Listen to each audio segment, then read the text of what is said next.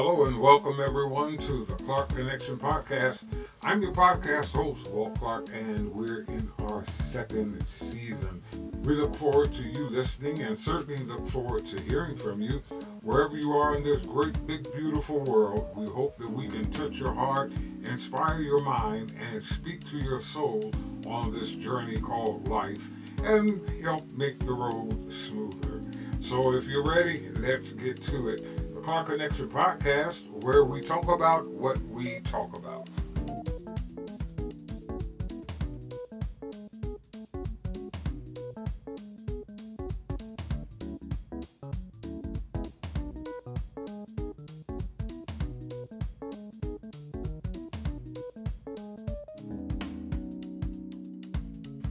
What is happening to our black history?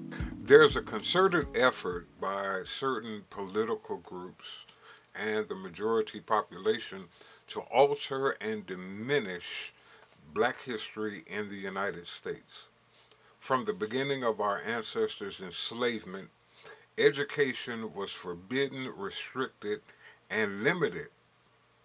Let me be clear first that it's not that we could not read or write, but it's that they could not read nor write the English language. Our ancestors, centuries before, created languages, chronicled their history, and could read. Dr. Clyde Winters, the author of The Ancient Black Civilizations of Asia, wrote that before the rise of the Egyptians and Sumerians, there was a wonderful civilization in the fertile African Sahara where people developed perhaps the world's oldest known form of writing. Like many things, Africa was the birthplace of the written language. In fact, many written languages predate the Greek language, which is documented to have originated circa 1400 BC and is generally considered to be the oldest European language. Even before ancient Egyptians dominated East Africa and most of the Middle East, there were older languages written and spoken by black people, not illiterate people. The enslaved were forbidden to learn the English language. They were sometimes whipped, beaten, even put to death because the masters didn't want the enslaved to know anything except what they told them. Since 2022, several states with Republican leadership have enacted Since 2022, several states with Republican leadership have enacted laws restricting discussions on race and racism in education.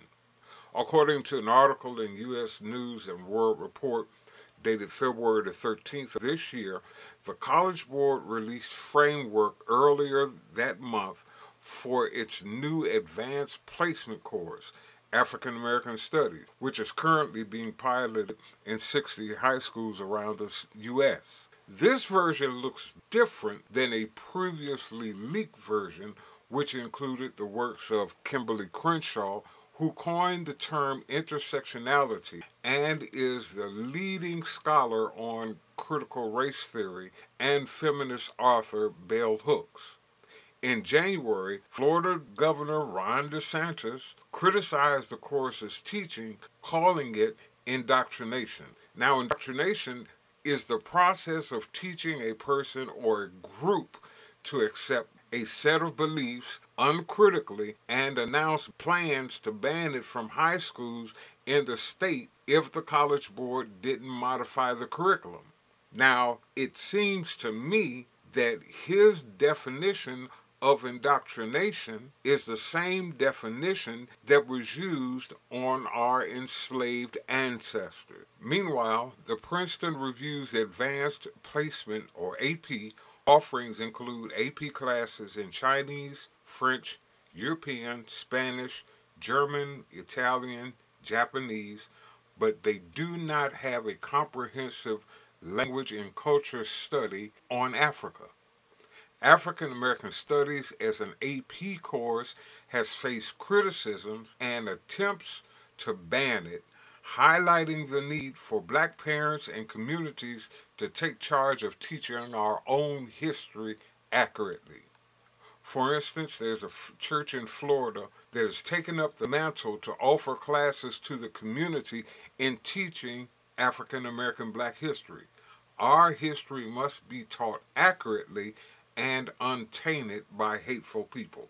Black contributions in education are very significant to education, thus having made a huge impact on this country. Those included are Rita Pearson, who gives TED Talks on education and coined the phrase, "Every child needs a champion."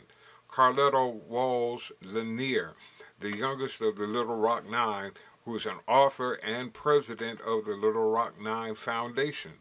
Charlotte Forden Grimke was the first black teacher at Penn School in South Carolina, helped to educate newly freed black slaves after the Civil War. Kelly Miller, the first black graduate student in mathematics. Fannie Jackson Copen, born a slave, was the first African American school principal.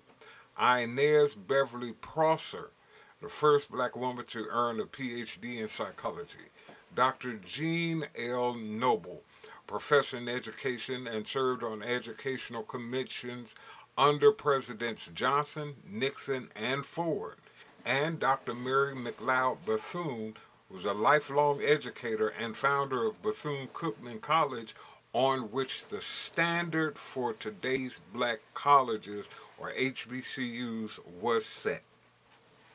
It is further intriguing that they don't want their children to learn about slavery in its true light, nor being made to feel bad about slavery. But that implies that it's okay for black children to see in the media how they treat us now. It's okay for our children to live in fear that they could be victims of hate crimes and no one will come to their rescue, but they will send thoughts and prayers.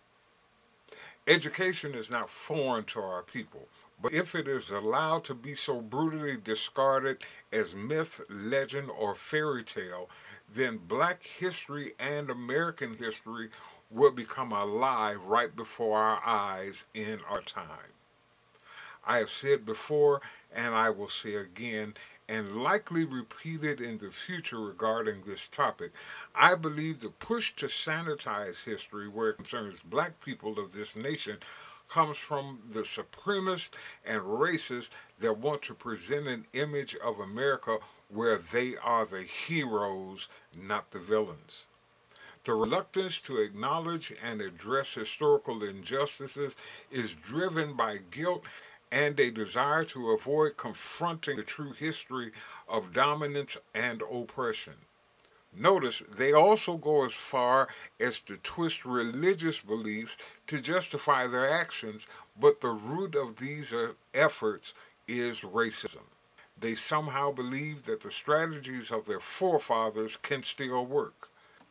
And I would that you take note that instead of bullwhips and rifles on horseback, it's now laws and clearly racist policies. In summary, efforts to alter black history and suppress discussions about race continue in various forms, necessitating a proactive approach by the black community to ensure accurate education and representation. It is time for the black community to get back to the village mentality of raising and supporting one another, educating one another, and watching out for one another. As did on the dock in Montgomery, Alabama, when one of us throws our cap in the air, all of us should come running. That's all we have time for on this episode, but join us again as we continue to talk about what we talk about here on the Clark Connection podcast. Follow us on Facebook, Instagram, on X or Twitter, and YouTube. We're on Spotify, Apple, and Google podcast platforms, or check your favorite search engine for Clark Connection podcast. This is your host, Walt Clark, saying thank you for listening. Be kind, be well, and be great.